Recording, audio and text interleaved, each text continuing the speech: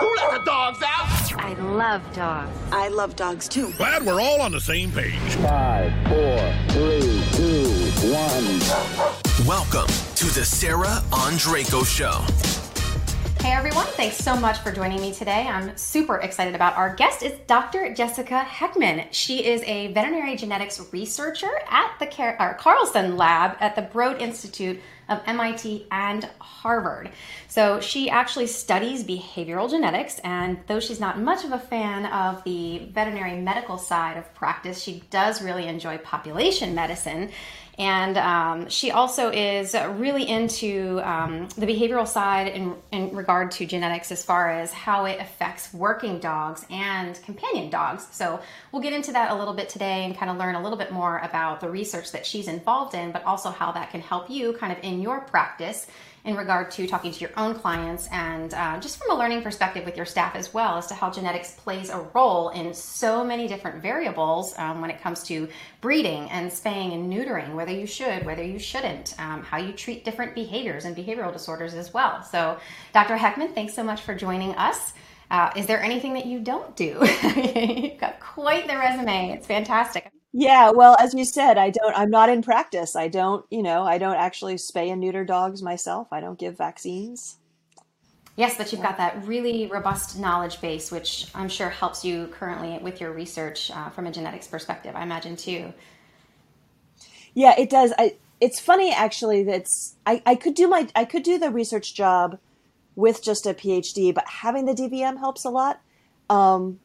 I'm trying to remember now. There was the other day that I yelled upstairs to my husband, "Oh, my DVM came in useful again," and I forget exactly what it was. But like they called me in one time when there was a project they wanted to look into ticks, and I was like, "Are you looking into Lyme disease? Did you know how hard Lyme disease is to diagnose and deal with in dogs?" And so that was. Yeah, are you a part of the project? I thought I read something about you collecting ticks with one of your projects. Were you having owners submit them to study? Yeah, so it was not my project. It was the project of a graduate student, Gorev, and he ran it, and I basically helped with the website and then got on the publication that way. It is a very cool project. People collect ticks and send them on these little cards that have little stickers on them. And so you put the tick on the card and you put the sticker over the tick, and the sticker is supposed to keep the tick from crawling away, which I guess it manages to do. And then when it arrives, Gaurav puts them in the freezer for 3 days, and that deals with them. I actually myself have a bit of a tick phobia, and he and I were sharing an office for a while.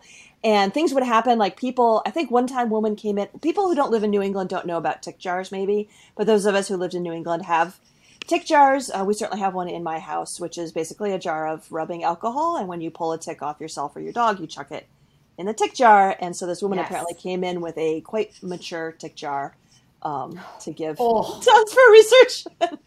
And the comment was, it was a really good thing Jessica was not in the office at that moment, because I would have just lost it. So I'm not actually. Yeah, so I do the dog projects, but yeah, at Carlson Lab, there's a lot of other stuff going on. There's the tick project. There's a very cool project called Zoonomia, which looks at a lot of. It used to be called 200 mammals, but when they had sequenced more than 200 different species, they realized they need to change the name. So now it's called Zoonomia, and it's looking at differences between different species that are very, very far apart from each other. So that is a really interesting project that, again, I'm not on. I just do the dog stuff, and I'm helping out on the side with some meerkat research right now too. So. Oh, that sounds like fun. Yes, it is. It is very neat. Looking at meerkats, and one population of them have cardiomyopathy, and the other, I say population, but there's like 5 of them that have cardiomyopathy, and 4 or 5 of them that don't, and we're looking for genetic differences. Very small sample set. Yeah, but a very small sample set. So that one's challenging, but we're doing what we can. And that's been a popular study on the dog side, the canine side of things, because of the deficiencies with nutrition and the diets. It's been kind of a huge uprising. I remember when it started kind of with the lamb diets, and then it moved into kind of the grain-free diets and all of the issues that they were finding in regard to how it was affecting their heart more than anything. But maybe some genetic relation to that, right? I don't know. I think people think there is, because it's that seems to be more prevalent in golden retrievers. And so if you see it in a particular breed, then you know that there's some sort of genetic thing going on. But I don't think I haven't seen any research that has really come to grips with that yet. So I think it's still quite up in the air. Gotcha. Well, I'd love to dive right into some genetics questions. One of the things that I definitely want to ask you about in particular with your opinion in regard to spaying and neutering. Now, you are a part of a cooperative to kind of help provide resources to breeders for integrity of the breed, you know, making sure that animals are behavioral and healthfully sound. And I think that is such a fantastic project. I'm going to put a lot of information about how to access those resources in the show notes, and so people can check out what you're doing in regard to that foundation, because it's fantastic. But, you know, you have these kind of two divided worlds where you've got the shelter population, and I understand you have experience with shelter medicine, and then you have the breeder world, and those two worlds often don't integrate well.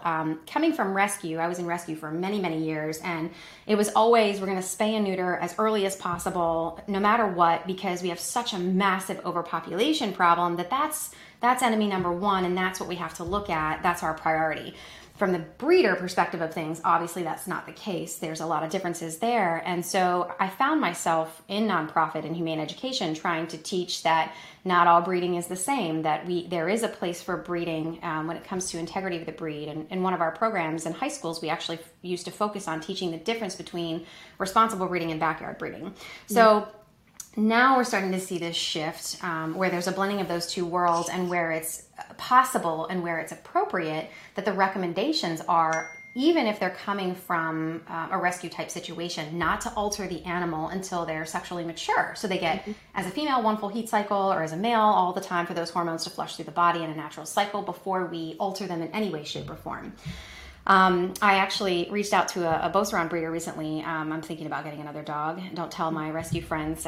All of my dogs are rescues, but she in particular doesn't allow altering of her dogs until they're at least 3 years of age. So I would love to get your input on this, especially from a genetic perspective, as to what the overall recommendations are. So when you take away the fluff of the overpopulation, I don't mean fluff, but when you take that problem out of the equation and you look at the true health of the animal and the true genetics and the makeup of the animal, what is your advice in particular when it comes to spaying and neutering?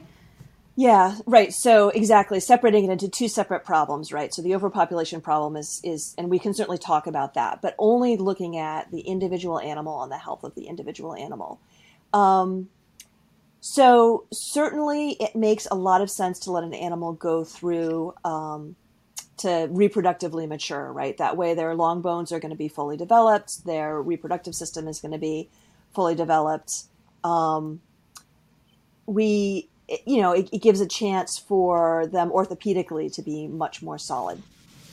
And then it's interesting that you asked me about the genetics of it. So there's been some studies looking at the differences in some breeds, at whether spaying and neuter earlier leaves the dogs more predisposed to developing cancer or not. And that's been something that's on a lot of people's minds. So there was a paper came out in, I think it was like late 2019, or late 2020, it was pretty recent, that basically pulled together a lot of the research that has been done so far and some new research. And they have this great chart where they list breeds and what the recommendation is for the particular breed. And what's interesting is that the breeds that are at high risk for developing cancer anyways are the breeds that there might be some effect, and so it might be worthwhile to delay. The breeds that are not at high risk of developing cancer, or mixed breeds, there doesn't seem to be any effect. So two things I want to say here. One is that these are only correlational studies. So just because there's a correlation between spay, neuter, and risk of cancer doesn't mean that when you spay or neuter your dog causes the risk of cancer to change, right? It may be that there's something else going on, that the people who spay and neuter their dogs earlier or later, maybe people who get different types of veterinary care for their dogs, that they may be more likely to take their dogs into hospitals to get them diagnosed when they have cancer. So we don't actually know what's going on there. But there are people who say, I want to have the lowest possible risk of cancer for my dog, so I'm not going to spay neuter, or I'm going to spay neuter later. I don't care whether we know what the correlation is or not. I'm just going to go ahead and do it. And And I would say that the biggest bang for your buck with reducing the risk of cancer in your dog is the genetic risk. So dogs with very high risk of developing cancer, some example breeds, Golden Retrievers, Doberman Pinschers, Bernese Mountain Dogs. The risk of one of those dogs getting cancer is so high that if you want to avoid having a dog who is diagnosed with cancer young, avoid those breeds. You're going to have much better effect than delaying spay or neuter. So with my dogs, well, I have 2 rescue dogs who were both altered before I got them. And then I have a dog that I got as a puppy from a breeder, and he's 4 now, and I still haven't neutered him. I don't really see the need to at this point. I don't intend to breed him, but it's so easy to keep weight off of him. He's so well muscled, and the hormones haven't been a problem for me. But then I guess that sort of brings us on to the other question, which is the overpopulation question. Did you have stuff you wanted to ask though about that first part? Yeah, so to tackle that first, because I agree, I think we should get into kind of the overpopulation conversation. What about things like testicular cancer? You're weighing the risk factor. Is it likely? No, but is it scary? Yeah, I mean, as somebody like myself who's seen it, and I've seen people lose their family members because of it, it scares me enough that I'm like, okay, once my dog has reached social maturity or sexual maturity, I want to take them off. And, so just give me kind of an idea of what your sentiments are in regard to that. Like, is the risk great enough? Is it not? Are we over worrying? Should we just leave well enough alone? Should we look for alternative methods?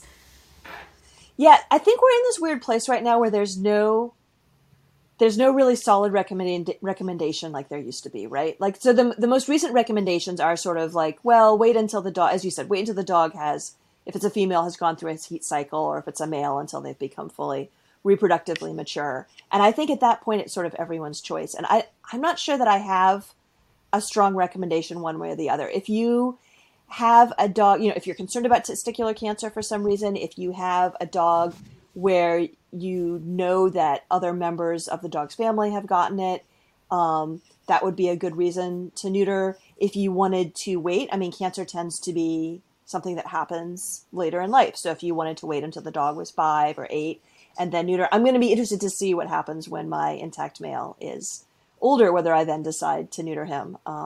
Prostate cancer would be the other thing that you would worry about. On the other hand,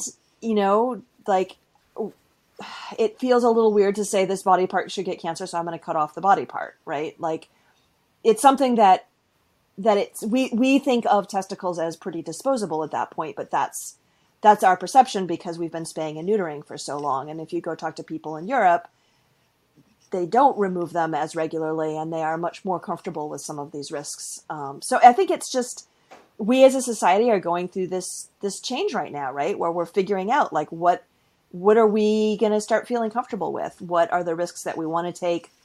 What are the risks that we don't want to take? And I suspect that in the end, it's going to be much more, unfortunately, of a decision that each person will have to sort of talk through with their veterinarian and decide what's right for them and their dog, and what their dog's risks are. As opposed to this just blanket spay neuter at 6 months, which was a lot easier, right? To just be like, this is what I as a responsible owner do. I don't have to think about it. I just spay neuter at 6 months, no worries. And now but dipping into your love, that's kind of population management right there at its finest, right? We have a protocol, we have a guideline, and this is just what we do. They come in, they go out, and there are no questions asked. And now later on down the road, we're like, wait a minute, should we be doing this? Should we not? And I know that a lot of veterinarians in particular really struggle with that. I mean, I was just doing a relief shift at a hospital not a couple months ago, and the attending veterinarian was doing surgeries that day, doing spays and neuters that day, and it was I think like a 15-week-old kitten or 14-week-old kitten or something, but it was underweight, it was petite, it was like run to the litter, and they were really going back and forth and just really struggling with whether they wanted to alter this animal. It was a spay. I mean, it's an open abdominal surgery, and I think testicles are a little easier, but having to connect with a rescue organization and say, listen, I, as a physician, am really uncomfortable with this. But the fact that poor veterinarian was so uncomfortable even in doing so, like, listen to your gut, listen to that reasoning. So Yeah, let's get into shelter politics a little bit here. Like, do you think that we are doing damage to the population? Obviously we're trying to control a population because there's way too many homes. There aren't enough homes available for all the animals in need. But I think it's a lack of follow-up process more than anything else, to where I think the shelters now have this information, but they can't risk the animals that they send out into the world contributing to overpopulation, because they don't have enough resources to follow up with every single one of these owners to make sure that this is actually happening, that they're actually getting altered at 2 years of age or what have you. That's such a big risk for them. So what are your thoughts on that? Yeah, it's a huge topic. So for shelters in parts of the country where there's still pet overpopulation, I think it makes very good sense to continue to do pediatric neuters, spay neuters, right? I did my shelter medicine internship my first year out of vet school in Florida, and there's still a lot of animal overpopulation in the deep south. And we knew that when we adopted animals out of the shelter, that if they were not spayed and neutered leaving the doors, it was very unlikely that they would be. And a lot of that was because of the culture around there, that spay and neuter was not as big a deal. Like, it wasn't as ingrained. But then come back to my home in New England, and it's a very different situation here, right? So first of all, if I adopt out an unneutered animal out of a shelter in New England, the chances that someone is going to spay and neuter it around 6 months or a year, very high, right? The chances that even if they don't spay and neuter it, that they'll let it sort of run wild and either impregnate someone or become impregnated, those chances are pretty low. Although that is something that happens much more commonly in the South, that that an animal would be unsupervised and able to go have dates, right? Yes. But in New England, we have this culture of almost too much, helicopter parenting of our dogs. And so, my intact male, I have no concern that he's going to go find a girlfriend and get her knocked up, because I know where he is at all times. So different parts of the country, different, right? And it's also interesting that in New England, there are not enough dogs for homes, right? So if in New England, my intact male were to get someone pregnant and I were to find out about it, we would have no trouble finding homes for those puppies. And we wouldn't be taking homes away from shelter animals. People are lined up in New England waiting for shelter animals. It is still not like that yet in other parts of the country, but the statistics show that they are getting there, right? So in New England, we are importing massive numbers of animals from the South in order to fill our shelters. And it's already starting in some parts of the South to be the case but we could adopt some of these animals that we're sending up to you here. Like, we'd almost rather keep these animals and adopt them out here. But we're sending them up to you as part of the bargain of getting some of the other animals out the door. So the overpopulation problem is kind of an interesting one as well.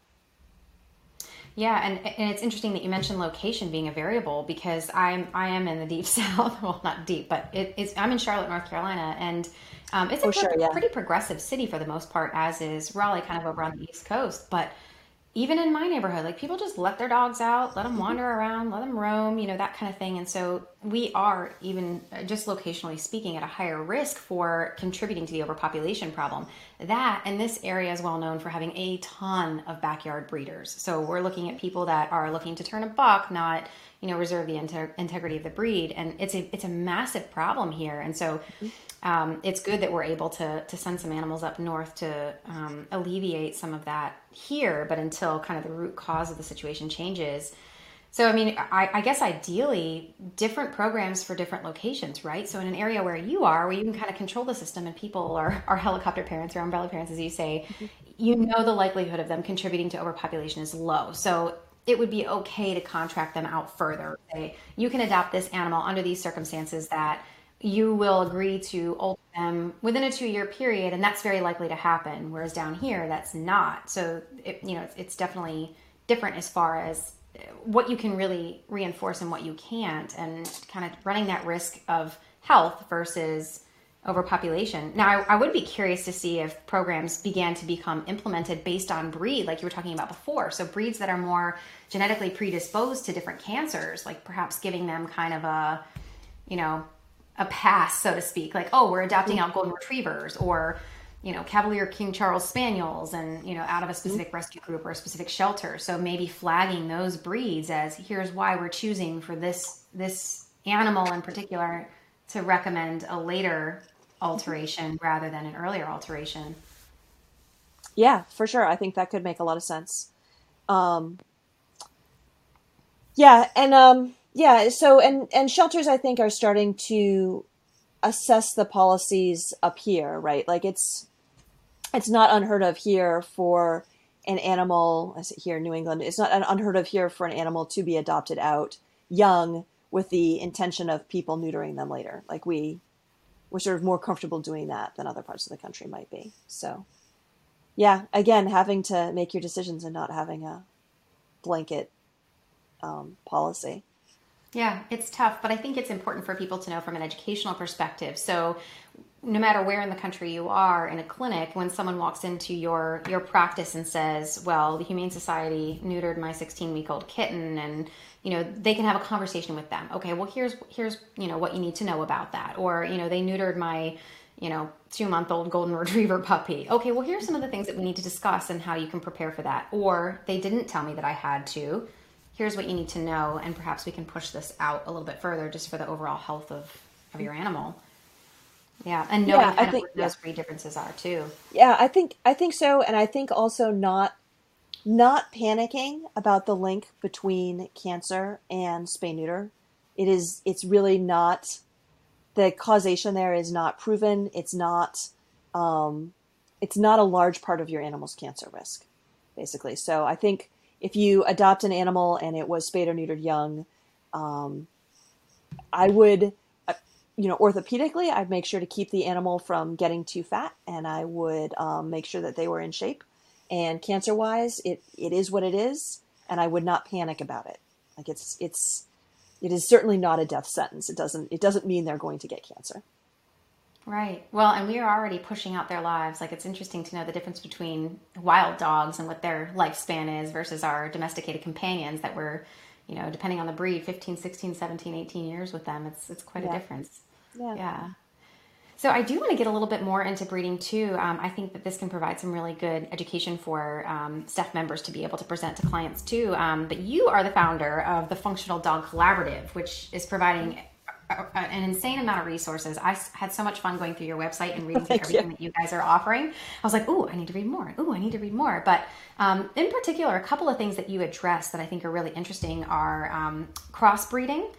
And then kind of some of the complexity in genetics and understanding why outsourcing and kind of crossbreeding is an aid to that, and why the diversity in the population is so important. So some of the problems that you'll see, I love talking about designer mutts because, I'm so used to people coming in and being like, look at my Berner Schnoodle-Doo, and I'm like, you're a mutt. But there are really positive benefits to having mutts, and some of the things that you cover, at least on the website with the Functional Dog Collaborative, are what those benefits are, and why even with purebred dogs, sometimes a crossbreed or outsourcing can be really important to the population and overall the genetic health in reproduction. Yeah, and outcrossing is what we say rather than outsourcing. I think that's what you mean with outcrossing. Yeah. We're looking at different products and manufacturers. Yeah. Yes, you are correct. Yes. That's right. So a little bit about that. How does it lend a really helpful hand? Because I know some breeders are very protective of their lines and very protective of their dogs, even when they are two technically separate breeds put together into one. They become very protective of that. And your kind of argument, at least what I'm reading, is that there is some benefit to expanding on that a little bit and not keeping it within the same line. Yeah. Well, so it goes back to what we were talking about, right? About golden retrievers and cancer. And so just being a golden retriever is this massive cancer risk. So why is that? And in the breeds that have high risk of cancer, basically it's because, 150 years ago, we decided all the dogs that are members of this breed, we're not going to let any new dogs in ever. And this is how much genetics we have.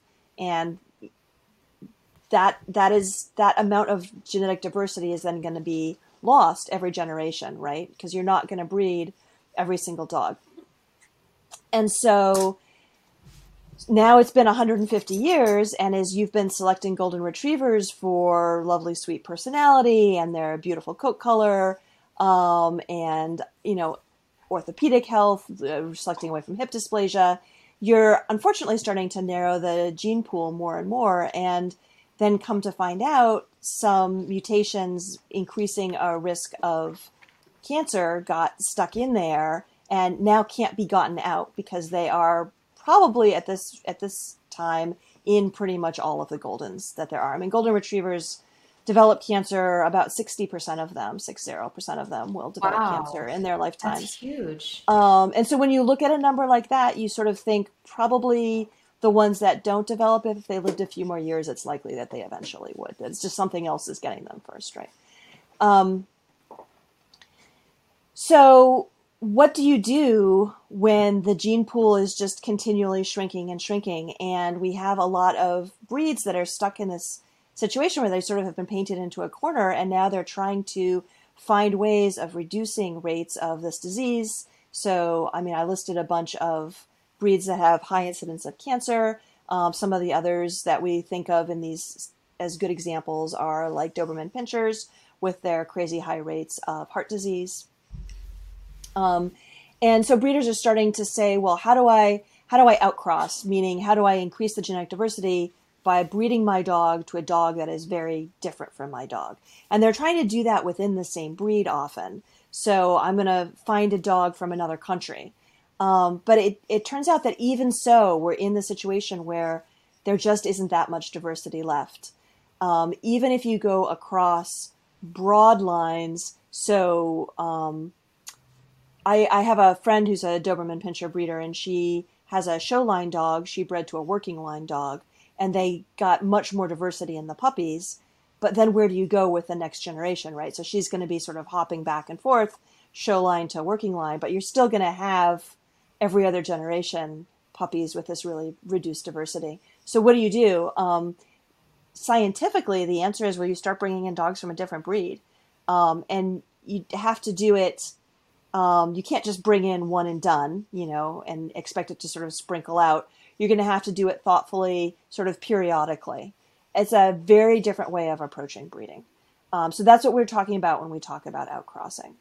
The Functional Dog Collaborative was founded as a place for people to be able to talk about some of the issues that exist in purebred dog breeding today and some of the alternatives, some other ways that we can go about breeding dogs that are really healthy and functional, behaviorally and physically healthy.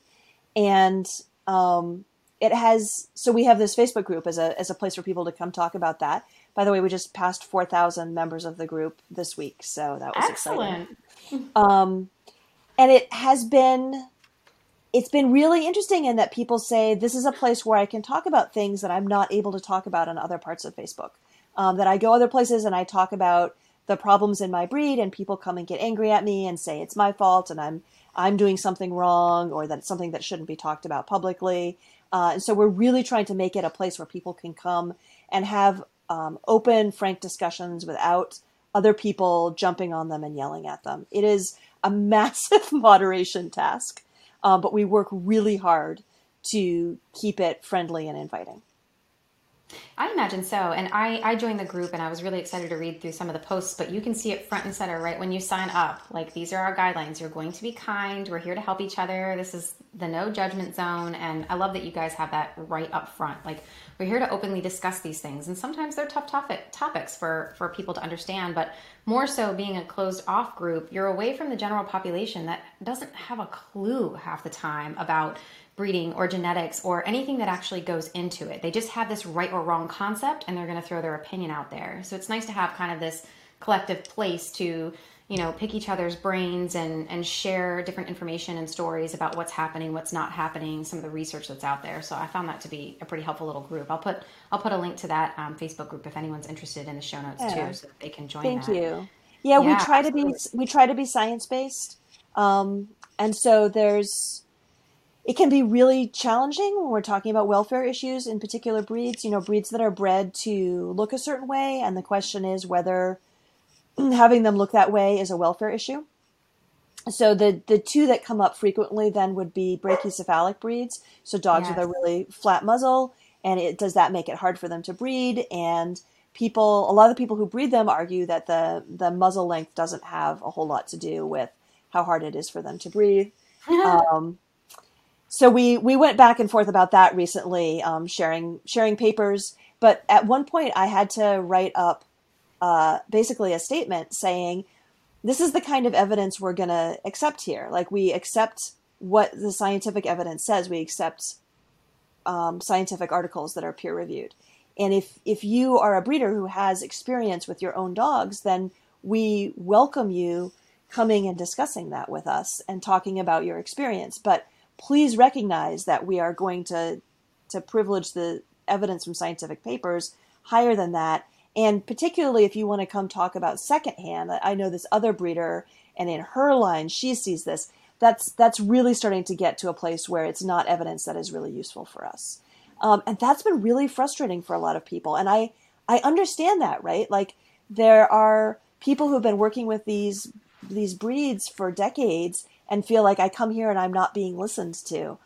So that being able to listen to someone is something that we struggle with and we go back and forth about. But in the end, sometimes we just have to say, this is what the scientific evidence is. And so that's what we're going to stand behind. But that's a powerful thing. And people that are truly open to learn and to understand will come to an acceptance of that. I mean, nobody likes anybody, crapping on their favorite breeds, right? I mean, I love American Pit Bull Terriers. They're my favorite dogs on the planet, but boy, do they have some issues, right? And some of it's genetic. Like, we purposefully bred them to be aggressive towards other animals for quite some time. And now responsible breeders are trying to breed that out of them. But at the same time, to kind of say, no, these dogs that I love don't have this trait, this characteristic that we have built into them, would be just ignorant. So to say, that a brachycephalic dog doesn't have, isn't, at a higher likelihood for heat stroke because of its basic anatomy. Like, there are facts, there's science to back that up. So it's one thing to have a love for your breed, but it's another thing not to understand or be able to accept the evidence. So I think it provides a really powerful platform for people to be able to open their minds up a bit, where, because it's non-judgmental, because it's more comfortable, because they can have those difficult conversations, I think they're more likely to be open about that. They might puff their feathers up at first a little bit, but you're probably going to see some relaxation, to where they're like, oh, okay, I can understand this. I can see this. I've read the papers that you've provided to me. I can see that there's scientific evidence to back this up. And I think that might be a little bit easier. And then they can go out and kind of to the real world, the real Facebook world, we'll say, and they can spread their knowledge and information, and they can handle their audiences too. So I think that's just a really powerful tool to have that kind of platform. That's the plan. Thank you for saying that. As I've seen both ways, right? I've seen people come and say, I've really learned a lot here. And not just about the, breeding for welfare, but, I always thought that breeding doodles was irresponsible, and now I've met responsible doodle breeders, things like that. So I've had people come and say, I've really changed my mind about things because I've been on this group. And I've had other people say, this group is not for me, and I'm going to leave. And it's not for everyone, right? And that's one of the things that we try to say up front is, there's different ways of breeding dogs. There's this sort of mainstream way, that there's lots of resources out there on Facebook and other parts of the internet for people who are breeding that way. You have a lot of resources. This is a resource for people who want to breed a different way. They don't have a lot of resources. And we hope that this will be a major one for them. Well, and it's also interesting because you really are kind of starting to intertwine ethics and science at the same time. Obviously, your ethics are kind of backed up by the science, but you get into this kind of finicky gray area, I feel like. Like, for example, when we're talking about some of the dogs that just really don't survive on their own necessarily, like Old English Bulldogs, I think, are a good example. I've yet to meet an Old English Bulldog that has been able to give a natural birth. Like, I've never seen it. I can't tell you how many C-sections I've done on them. I couldn't count to save my life, but we, just thinking about what we've done to animals in this, selective breeding, like, you start to question, like, is this okay? Is this ethically right? Like, these animals can't exist in nature on their own. Are we able to provide for them in a way that they don't suffer to where it makes it okay for us? And then also, like you had mentioned about with selecting too, which I want to ask you about this. I'm really curious. But aside from the ethics, choosing things to breed for, like you're choosing things that might be phenotypical, so things you see on the outside that affect their genotype too. So like blue color coats, for example, you're breeding specifically dilute for coats, this look. Yeah, the dilute coats. You want this specific look, but from my understanding, that is also linked to things that you can't see on the outside necessarily, like dermatological issues, food intolerances, things like that. So there's kind of that crossover with ethics. Like, how do you, just as a geneticist, like how do you kind of balance that, so to speak? Yeah, it's ethics and it's social and cultural, right? So there's a single gene that can make a coat become dilute, right? So it's a trait that's very easy to understand, and it's a pretty color. And so people with breeds that don't have that particular mutation sometimes will breed it in, right? So they'll cross it to a dog that has that mutation, and now they have Labrador retrievers that are dilute, right? Yeah. And so then there's this pushback from those breed clubs saying we don't want to accept dilute dogs into our breed, and they'll cite the related health issues. But then the question is, well, so then why is it okay to have it in Weimaraners? Right? Like, it's not okay in the one breed, but it is okay in the other breed, but the health issues are the same. So why is that? And so that's the kind of stuff that's really hard to struggle with. And like, again, I just have to come back to, I think it was a couple of years ago when I first started thinking about founding this thing. And I was like, I think what I have to say is everybody has to do their own thing. And so if you feel that it is ethical and right and okay to breed dilute dogs, you do that. We have, for our group, a very clear set of guidelines for what we support, which is that we support breeding dogs that are as behaviorally healthy and as physically healthy as the average dog. Not the average dog in that breed, the average dog including mutts. So if you are producing dogs that have skin issues or rates of cancer at higher rates than is average for dogs, then you're not breeding the way we talk about breeding. We don't tell you how to get there, right? So anyone can try to get there however they want. And it's fine if you want to come on the group and say, I don't breed this way, but I still want to ask for advice. We'll provide the advice. But we just provide these guidelines. This is what we think is ethical. Breeding things that are on the healthy side. Yes. Yeah. And this is what we're trying to support and educate people to go towards. But we're not going to shame or harass the people who do it the other way. We're just going to provide the same education and see where that gets them. Yeah, and I really like that approach because it's not a controlling approach. Like, we are the experts and you should not. No, here's the data, here's the information, here's the evidence, and you get to make the choice. And, people are going to do what they're going to do. They're either going to make the right choices or they're going to make the wrong choices. But again, a lot of times that's subjective as it is. So it's really an interesting approach to where we're not going to tell you how to do it. And, we're not going to keep you within these constraints, but we're going to provide you with the information that you're able to make educated decisions on which direction that you choose to breed or not to breed, so to speak. Yeah, and support in doing it, right? I just want to say that it's hard. Yeah. Some people want to breed that way, but they have difficulty doing it, right? And so one of the stories that brought me to start this group was the story of a golden retriever breeder who wanted to breed Goldens who had lower incidences of cancer. And pretty much the only way to do it is to outcross and bring in another breed. But if she did that, no one was ever going to give her a high quality golden retriever, a healthy golden retriever to breed to again. So that made it impossible for her to breed the way the Functional Dog Collaborative, the FDC, recommends that people breed. She can't do it within her breed. And I wanted to help bring people together to try to change that, to make it even possible, right? So we're talking about people making decisions about how to breed. But what if you make a decision you want to breed a particular way, but you can't because there's these social structures set up to not let you do it? And that's what we still are struggling to find ways around that, but that's one of our I think continuing the conversation will help. I mean, at least in my experience, breeders, just like rescuers, tend to be very, very opinionated, right?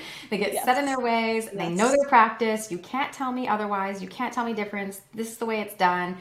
And I think a lot of people just need to relax a little bit and realize that things change, new information comes in, we modernize, we evolve in our practices, and to just relax a little bit and be open to those conversations can only help. So, I feel really bad for this person that you're talking about in regard to the Golden Retriever breed, because I definitely would much prefer, yes, I love the beautiful glowing feathers of a Golden Retriever and their beautiful temperament and everything else, but to have a more behaviorally and healthfully sound dog is way up my list over the way that it looks, how pretty it is or how teddy bear like it is. And I think that, because of the show world and how things look, and we're kind of a vain species as it is, it's tough for people to get over that hump. We pick the pretty, that's just what we do. But as we continue to open these conversations and make it less taboo, especially for breeders, I'm hoping that we'll kind of crack that a little bit, just kind of like we cracked the rescue side of things, to where we're not, we hashtag everything adopt, don't shop, but we're not going to go on Facebook and bash breeders, and bash other people. And, it's not about that. It's about opening the conversation as opposed to being on one side of the fence or the other. So I'm optimistic, optimistic that we'll see that shift hopefully at some point. But yeah, I hope so. Yeah.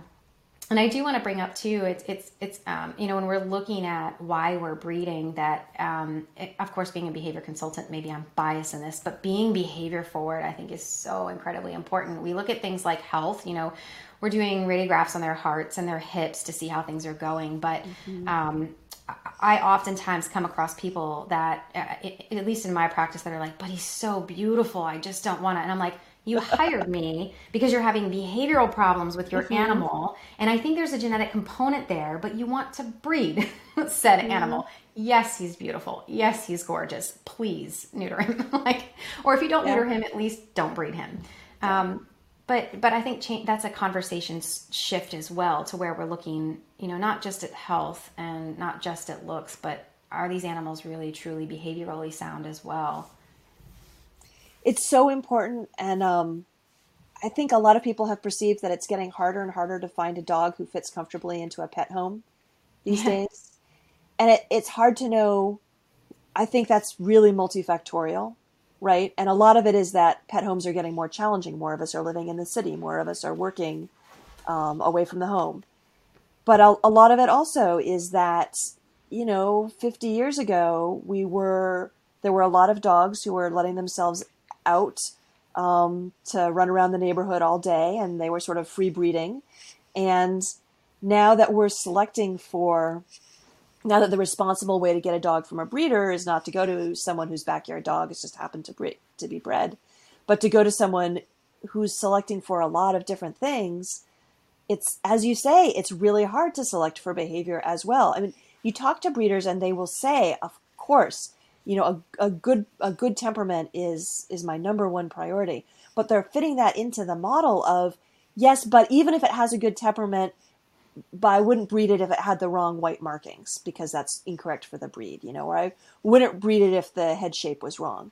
So having all of those other things that they're selecting for in addition to being a good pet is, it's not really possible to do it all at once.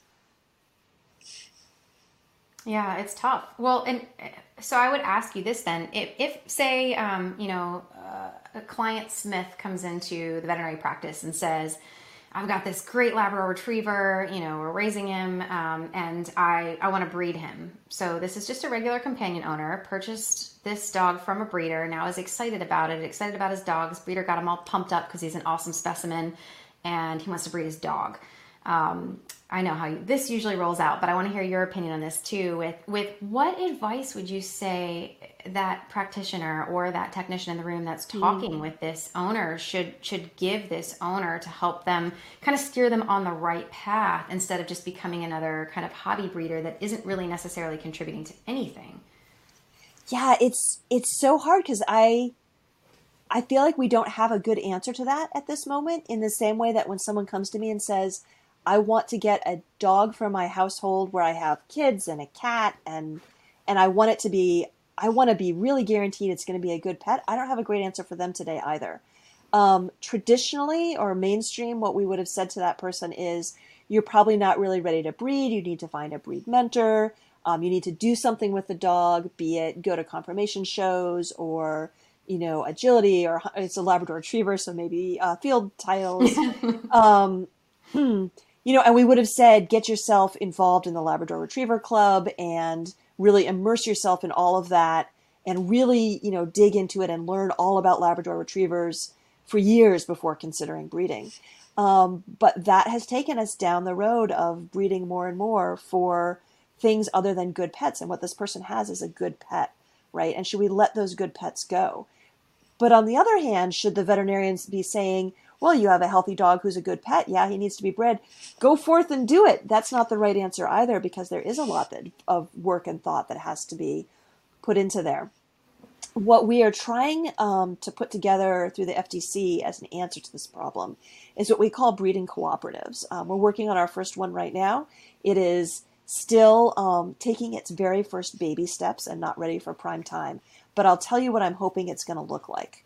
What it would look like is that there would be a group of people who have a particular goal in breeding. And that may not be to breed a particular breed. It may be to breed good pet dogs. It may be to breed good sports dogs. And then there could be a breeding cooperative for small pet dogs, big pet dogs, high energy pet dogs, low energy pet dogs, right? This first one is just sort of pet dogs because that's all we have the breeders for right now. So then I would refer this person, so the veterinarian would say, well, go find a breeding co-op for pet dogs that you feel comfortable with, that is for your type of dog. This person would then go connect with them and say, I have a dog, he's awesome, I want to breed him. And the co-op would say, well, come join us and we'll help you. And they would do a lot of the mentoring work that this person certainly would require.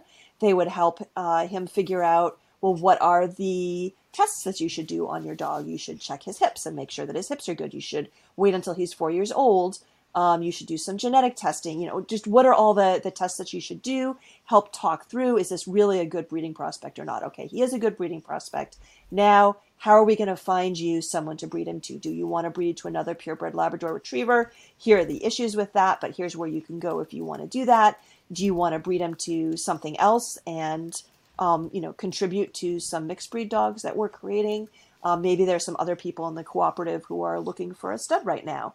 And you guys can get together and they will help you work through what you want to create and they'll provide you with the support. So that's how I envision that, as a really supportive group of people with common cause who will take newbies under their wing and help them go forward, and in such a way that this really good pet dog is not lost to the world because he doesn't have the conformation to get a show championship, or because his owner doesn't want to put a show championship on him. That's a lot of money and effort if you don't enjoy it. Maybe his owner doesn't want to go do field trials with him. Maybe the dog is a good pet and a good jogging companion, and that's what his owner wants, and there's other people out there who want that too.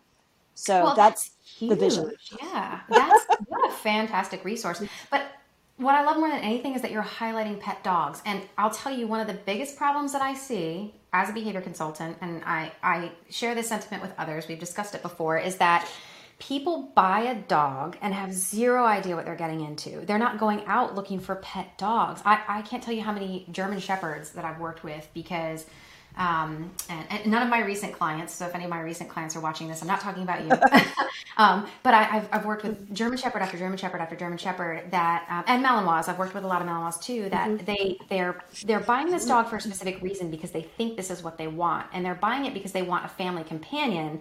And these lines are not family companion dogs. These are working dogs. And boy, do they wear their owners out, and wow, do they have some frustrating behaviors. And we all see all these different aggressive tendencies. But I say all this because I don't think a lot of people realize that what they really truly want is a good pet dog, a good family companion.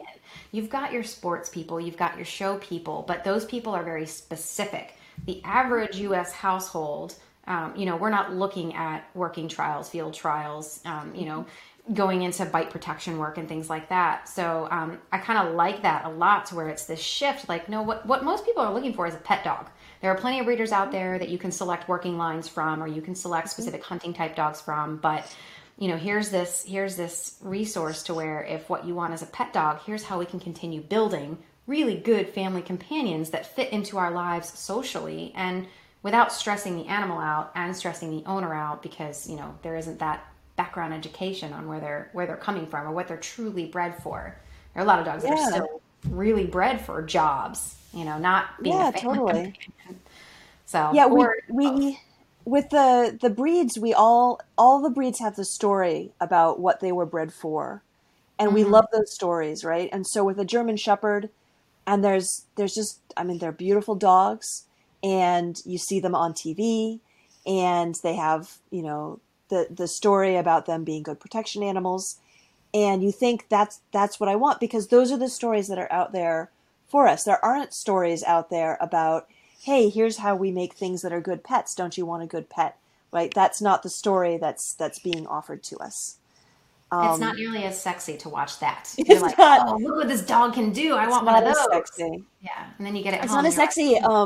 Interestingly, I would say that it's actually the poodle cross breeders who are aiming at the pet market the most right now. And I say market advisedly, recognizing there are a lot of doodle breeders who really are breeding just sort of really mainly for profit without a lot of thoughtfulness about the dogs. That happens when there's a lot of demand for something. As it happens, there's a lot of really competent ones as well. And I've been very lucky to meet quite a few of them through the FDC, who really are breeding very thoughtfully. And these are the people who are sitting down and saying, what do people want as a pet dog? And a lot of people want a low shedding dog. Yeah. So how do I make a dog that has that lovely retriever personality, you know, is a specific size and is low shed? That is a retriever crossed with a poodle. And people are multi-generations into this, not just that first generation retriever poodle, but multi-generations into it and breeding these really nice dogs. And it has started to really frustrate me to see all doodle breeders tarred with the same brush. People saying, you know, doodle, you know, they're all irresponsibly bred. It's just for this hysteria that people, that, you know, there's owners out there thinking that doodles are the sexy new thing, and that's what they want.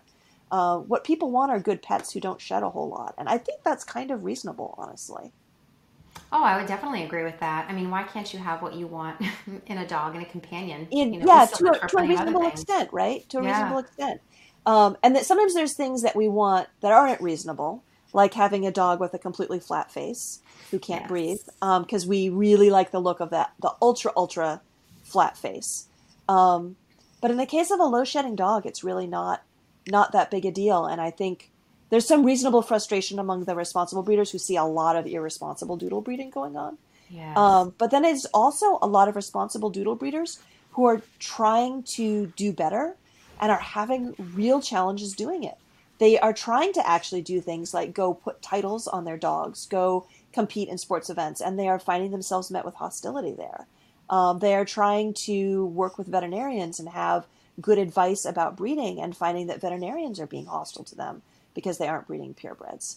And so it's one of the approaches that we take in the FDC is, if someone wants to do better, we help them. Even if they aren't doing what we want them to do right now, if they come to us asking for help, we try to give it. We try to push everyone in the right direction. Yeah, and I think that is a really great way to approach it, to be very open-minded like that. And not that it's an excuse, because it's really not, but I always give the benefit of the doubt to veterinarians and their vet staff. I feel like they're really dragged through the mud sometimes. But I think because of how many poor representations of some of the crossbreeds that they're seeing, some of the doodle breeders in particular, like they're very popular, especially in this area where I'm at now. I see them all the time, golden doodles and schnoodles and everything with poodle you can think of. And there are some really poor representatives, at least from a behavior perspective. Health I haven't seen quite as much, but I think that oftentimes they're seeing dog after dog after dog that has been mixed that is coming in with, behavior problem after behavior problem. And it gets really frustrating because they see so many of them. And I think that a lot of these veterinarians and supporting staff would very much be behind breeders that are doing things responsibly. It's just that of the given population that they're seeing come through the hospital or the clinics, the majority of them are not. I mean, there is a decent amount per se, but they see so many that are just backyard bred because it is the new hot item. And that's really frustrating. Again, not an excuse. I think opening that conversation and having patience, having self-care first so that you have the ability to do that with your clients is so important. No, that's reasonable. And I wonder if there's things we could do about it too, right? Like, could we say, maybe the FTC could put together a template where somebody filled out some explanations indicating that they are a responsible breeder that they could give to their veterinarian up front, demonstrating this is where I'm coming from with my breeding program. I'll send this to you ahead of time, let you read it, and then you'll know when I come in what to expect. If that became something that veterinarians came to expect, it might be helpful. I think that'd be a breath of fresh air to them, probably. They know what they're getting into. They know they don't have to worry about the age-old spiel of, well, your dog wasn't really appropriately bred, so here are the problems that we're facing because of that, Yes. Just seeing that up front and being like, oh, okay, no. They had support. They're trying to do the responsible thing. This is good. I can have this conversation with them instead. Yes. So I want to ask you, especially about with mixing breeds and breeding mixed breed dogs in particular, is we've always kind of had this motto that mutts are the toughest, they live the longest. It's the shelter mutt that always reigns supreme over all of these genetic issues that purebred dogs see. But someone brought it to my attention once that there's a huge concern for breeding these crossbred dogs or these mixed breed dogs with the same mixed breed dogs, and now all of a sudden you're starting to breed back in the purebred problems that you were trying to breed out in the first place. So how do you kind of avoid that? Because mutts are great, right? You are kind of getting the best of both worlds at times, but when is it too much? And how do you know where to stop that line versus continue breeding them in? Mm-hmm. I think it's exactly the same question as breeding purebreds.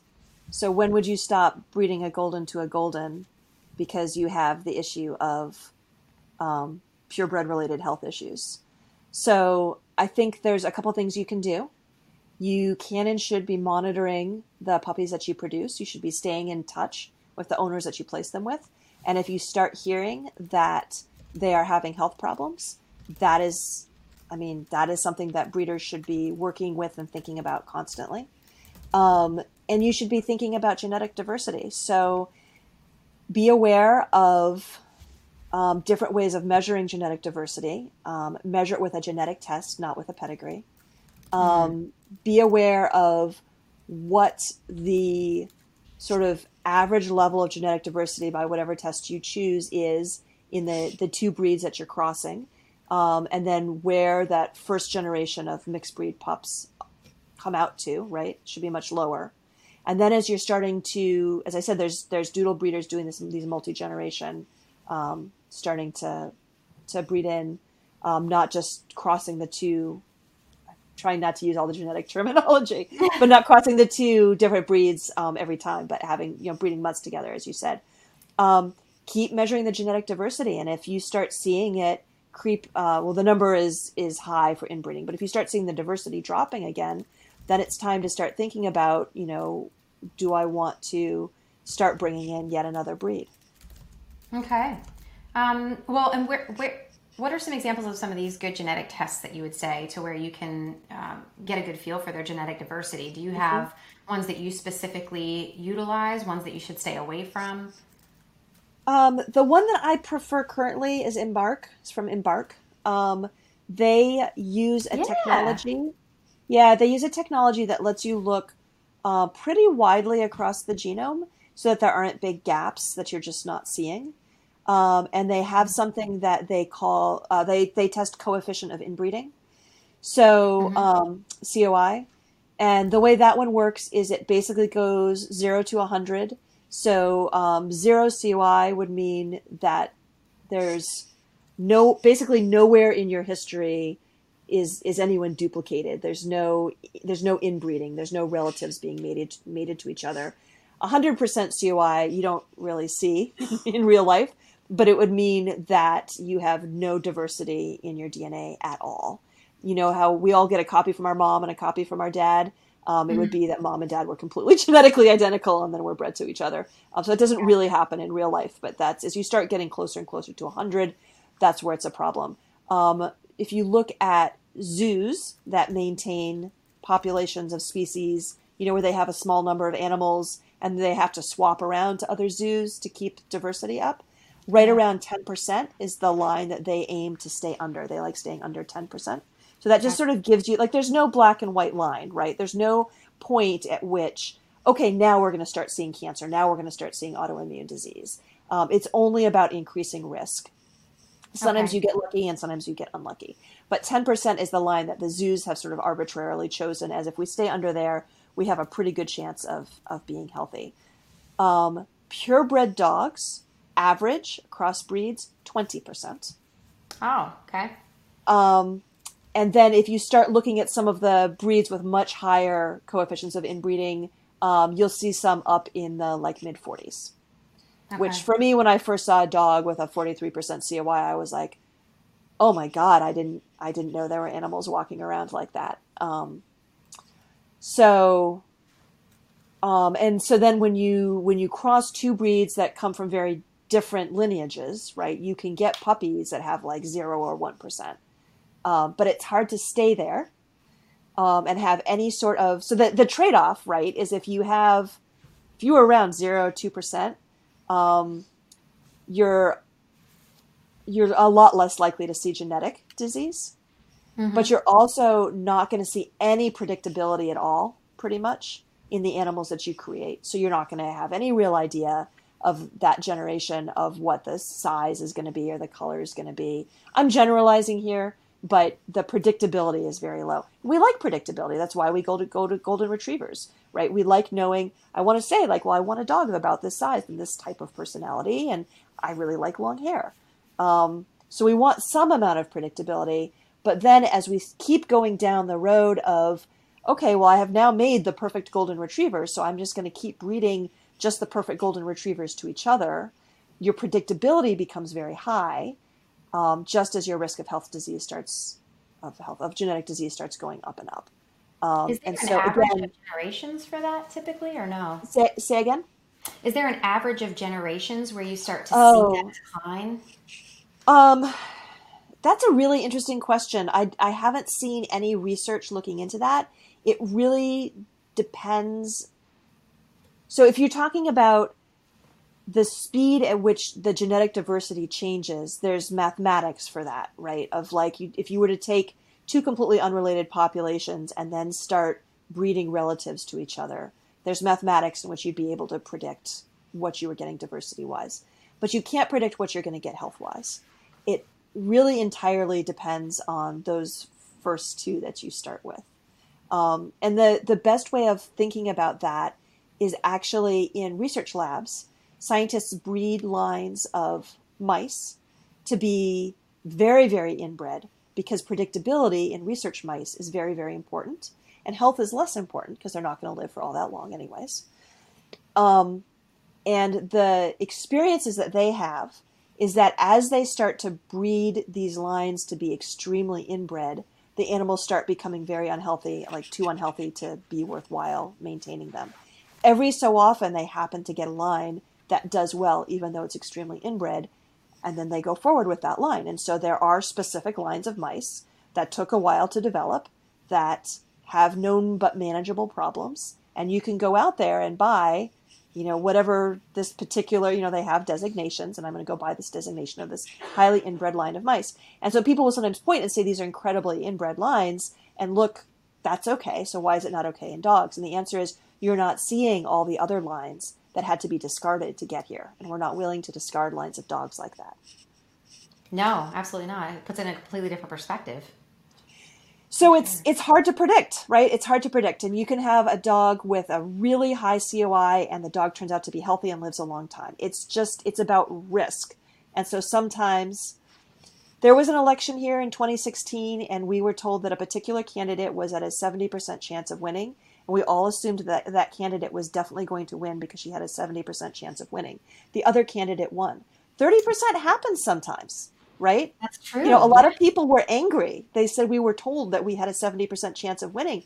That meant we were going to win. No, it meant you were likely to win. And so I think that's the way to look at it with risk is if you have these highly inbred dogs, yes, you might very well have a very healthy one who does very well for a long time. But you got lucky in that case. Your risk was high. You just avoided it.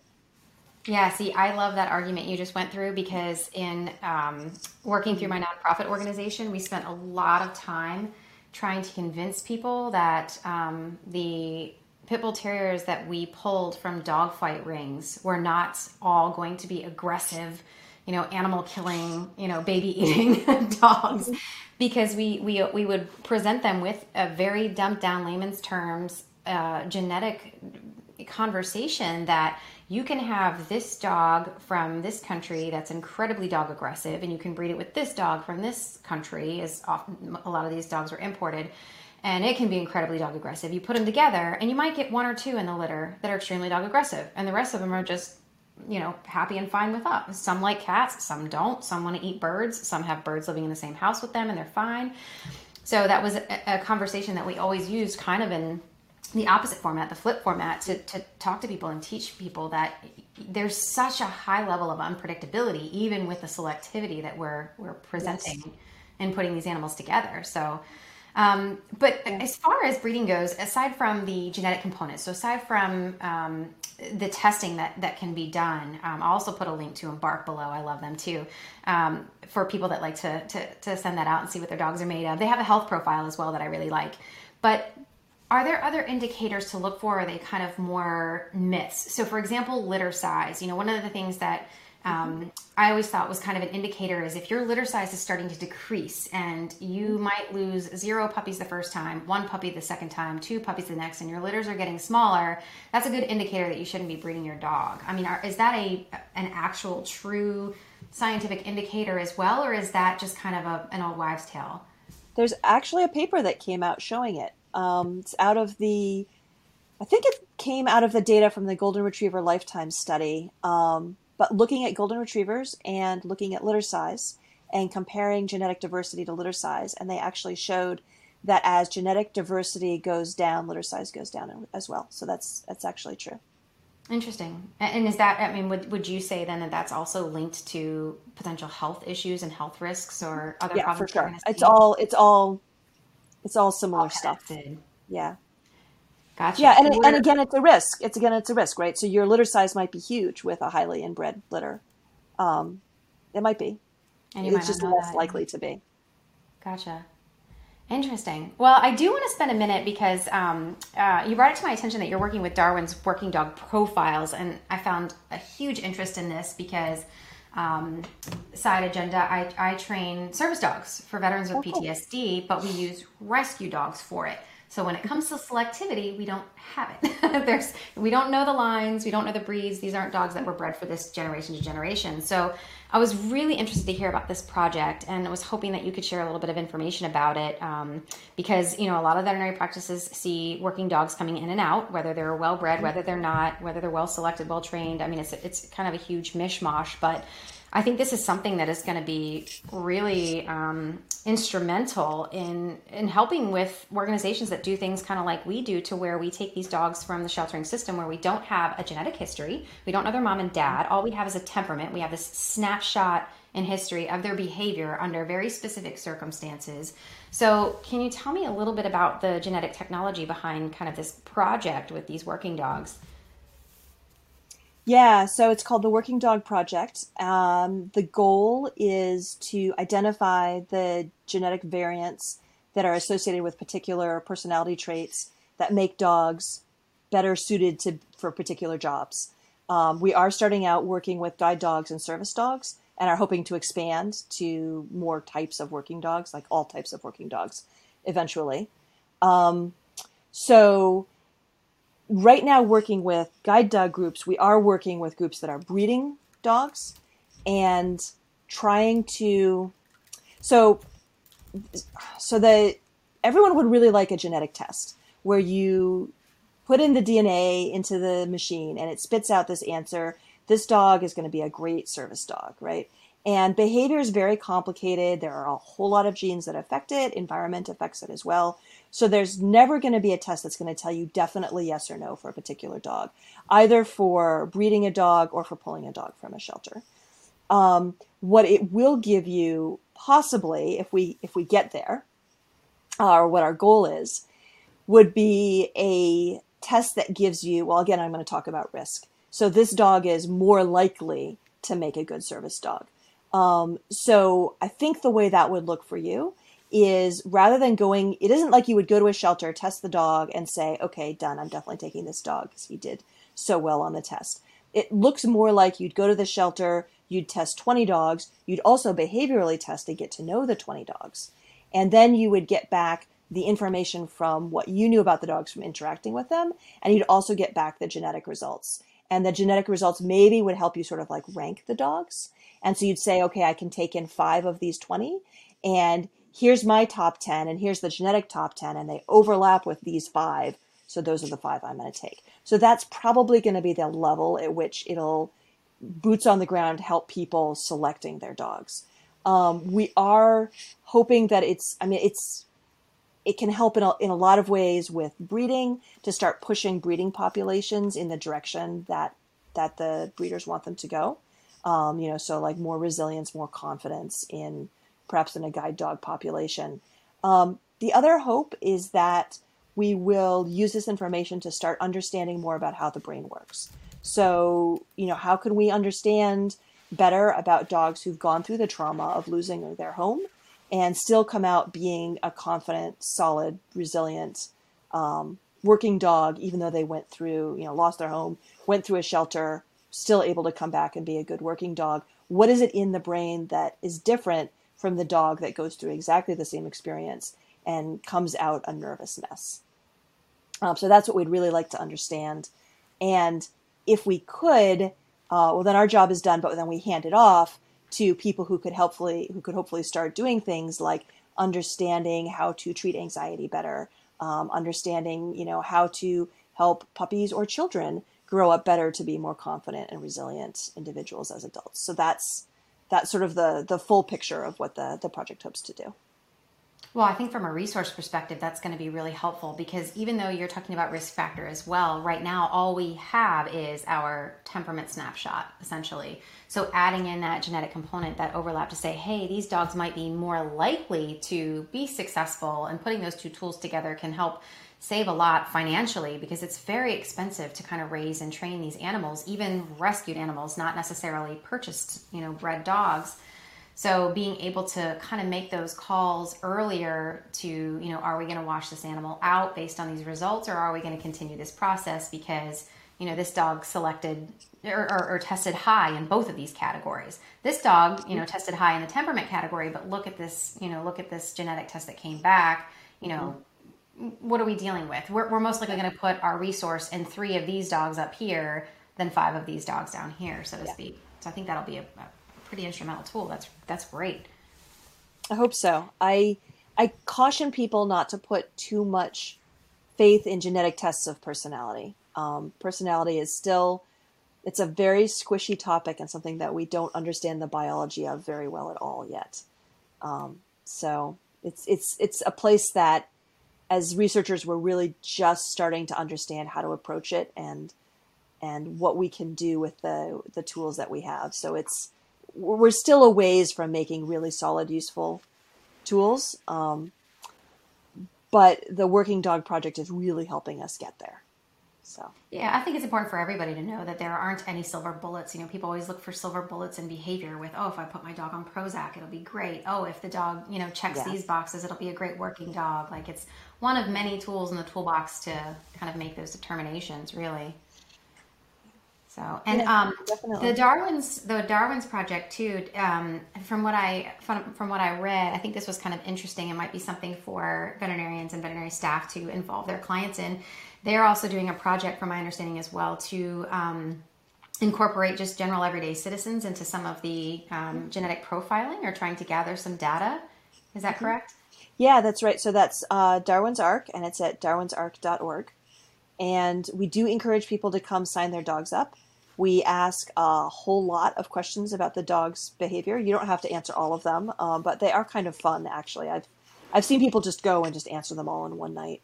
I would. Yeah. So just answering the surveys, just doing that alone is super helpful to us. Right now, we are working on a paper looking at behavioral differences between breeds, and how much of that is stories that we tell ourselves and how much of that is really real.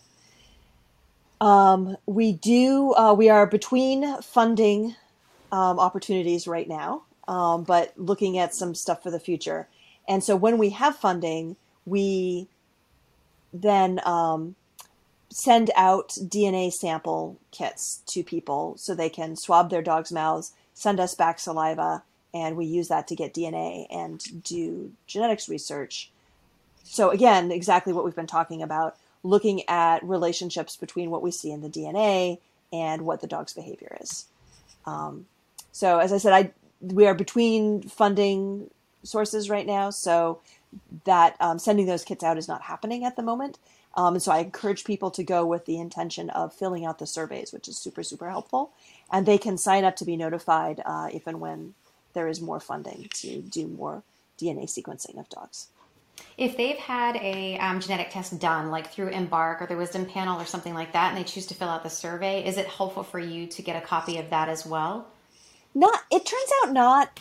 Although Embark, I said, covers a lot of the genome, they're doing it. They have a different goal than we do, and because our goal is research, we cover a whole lot more. So Embark looks at upwards of 200,000 locations in the genome, and we look at closer to 10 million. Wow. So if you hand us the 200,000, it doesn't fit in with the rest of our research all that well. We wish it did, because that would be super useful. Yeah. But as it turns out, no. No, not so much. So just fill out the form for now and stay posted to see when... Answer the questions and get on the mailing list. Yeah, and definitely check out the Facebook page. Dr. Hekman, I've taken up a ton of your time, so I apologize, but this is an incredible topic. Genetics is always amazing to me. I won't tell you what grade I got in genetics in college because it's embarrassing, but I will tell you that it's one of those classes that I learned more than almost any of the other classes that I took in college. So it's pretty interesting to get a not so great grade and still learn more than you have in most of your classes. But before we go, is there any information that you want to give to anyone that's in the veterinary field or even the behavior professional field as a way to continue their education or things that they should know? Some really good resources for more people that are interested in learning more about the genetic side of things in particular. Yeah. Well, actually, I can get you. You're going to have show notes, right? So I could get you some links to some stuff. Absolutely. There are actually, so these days there are some really good free online genetics courses. So if you want to have, and I have people coming to me sometimes saying like, I just want to know more about genetics. Like I forgot what I learned from college, or I want to brush up. There are some good courses, and I'm happy to provide you links to one or two, and those would be good places for people to start. My favorite is, I think it's called Useful Genetics from Rosie Redfield, and I can get you a link to that. Yes, but she has a great series of videos and readings, and it's pretty in depth. So it really is pretty similar to what you would get from a college freshman biology course in genetics. Actually, the other thing that I should recommend, I'll get you a link to it as well. My hero, Robert Sapolsky, I always just call him My Hero Robert Sapolsky. That's his name. That's his name, is My Hero Robert Sapolsky. He is a famous professor of endocrinology, hormones, at Stanford, and a fabulous writer and lecturer, very, very engaging. You could just Google Sapolsky on YouTube and get some amazing stuff. He doesn't do genetics, he does hormones, but it's still for behavior, very, very interesting stuff. Yes. He put his entire behavioral biology course onto YouTube from a couple years ago. I want to say it was like 2009. Yeah. So if someone just came in and filmed him lecturing at Stanford, behavioral biology, and that whole thing is on YouTube. And so there's a genetics section, but there's sections about hormones and neurobiology, and it's a really good basic college intro to thinking about the biology of behavior. So that would be my other big recommendation.